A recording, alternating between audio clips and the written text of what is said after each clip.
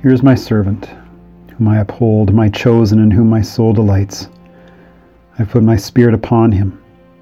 He will bring forth justice to the nations. He will not cry or lift up his voice or make it heard in the street. A bruised reed he will not break, and a dimly burning wick he will not quench. He will faithfully bring forth justice. He will not grow faint or be crushed until he has established justice in the earth, and the coastlands wait for his teaching. Thus says God the Lord, who created the heavens and stretched them out, who spread out the earth and what comes from it, who gives breath to the people upon it and spirit to those who walk in it. I am the Lord.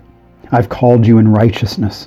I've taken you by the hand and kept you. I've given you as a covenant to the people, a light to the nations, to open the eyes that are blind, to bring out the prisoners from the dungeon, from the prison, those who sit in darkness. I am the Lord.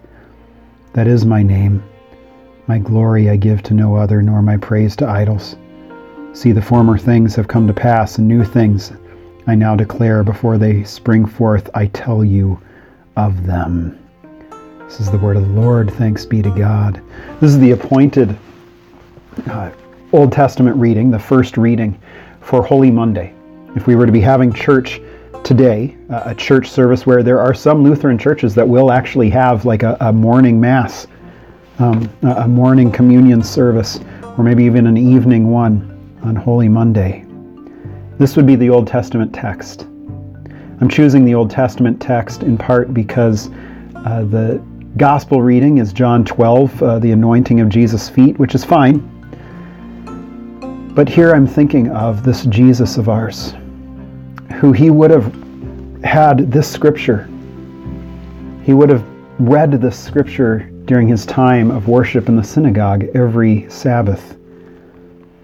And it would have been this reassuring word to him, even from God, saying, "You're my servant.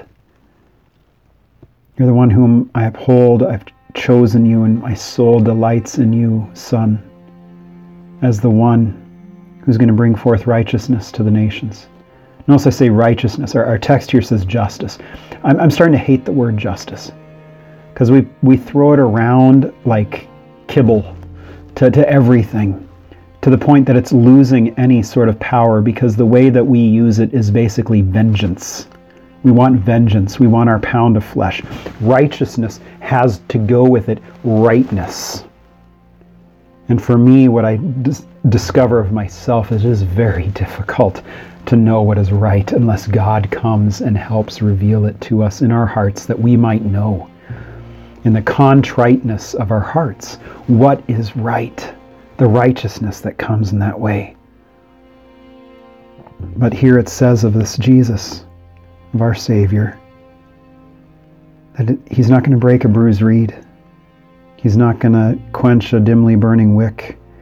He will faithfully bring forth justice or righteousness, meaning that the broken, the bruised, the destroyed, he's come for you. And he's not come for you to destroy you. He's not come to you to kill you. He's not come to you to banish you. He's come to take the bruised reed in his hand and hold it up. He's come to take the dimly burning wick and light it afire by his word, by his Spirit, to grow in you faith and trust in him and what he is about to do for you.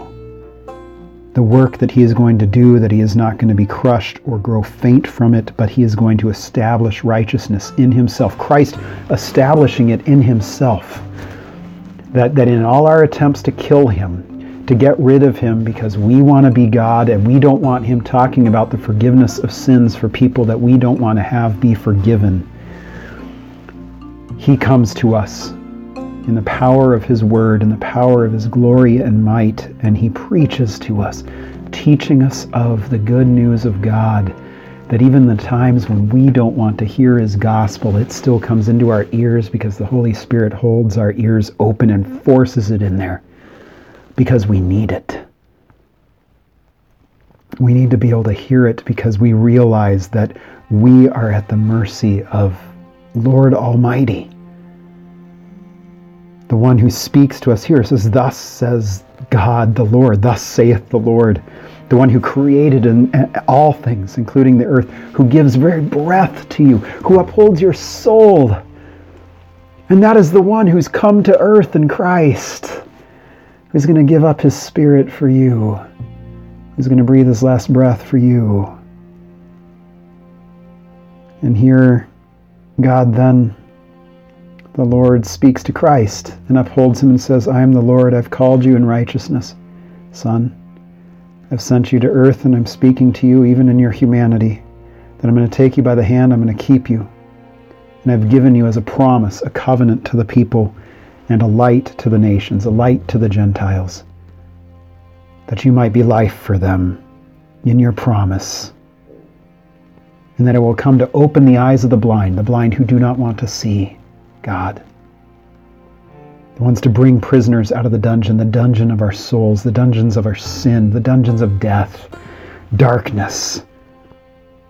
The ones who sit in darkness where we hide to try and hide our sins, and he's come to take us out, that we might acknowledge and confess our sins, that he might forgive them. Especially the fact that we try to steal his glory. We try to make ourselves God, and he makes it very clear there in verse 8, I am the Lord, that is my name, my glory I give to no other, nor my praise to idols. Even though we give praise to idols all the time, and we try to steal the glory that is God's to give it to all sorts of other things. And yet, what does God say to us? All these things that we normally do all the time, all these things that are just considered normal for us, all our sins, all our failings, all our attempts to hate God as best we can, he comes here to us and he says, these former things have come to pass, and new things I now declare. New things that will interrupt and destroy all those former things that we've been doing, all our sins, all our pains, all our sorrows, all our attempts, all our insurrection, all our rebellion. And here he says, before they happen, I'm telling them to you. I'm telling them to you in Isaiah 42.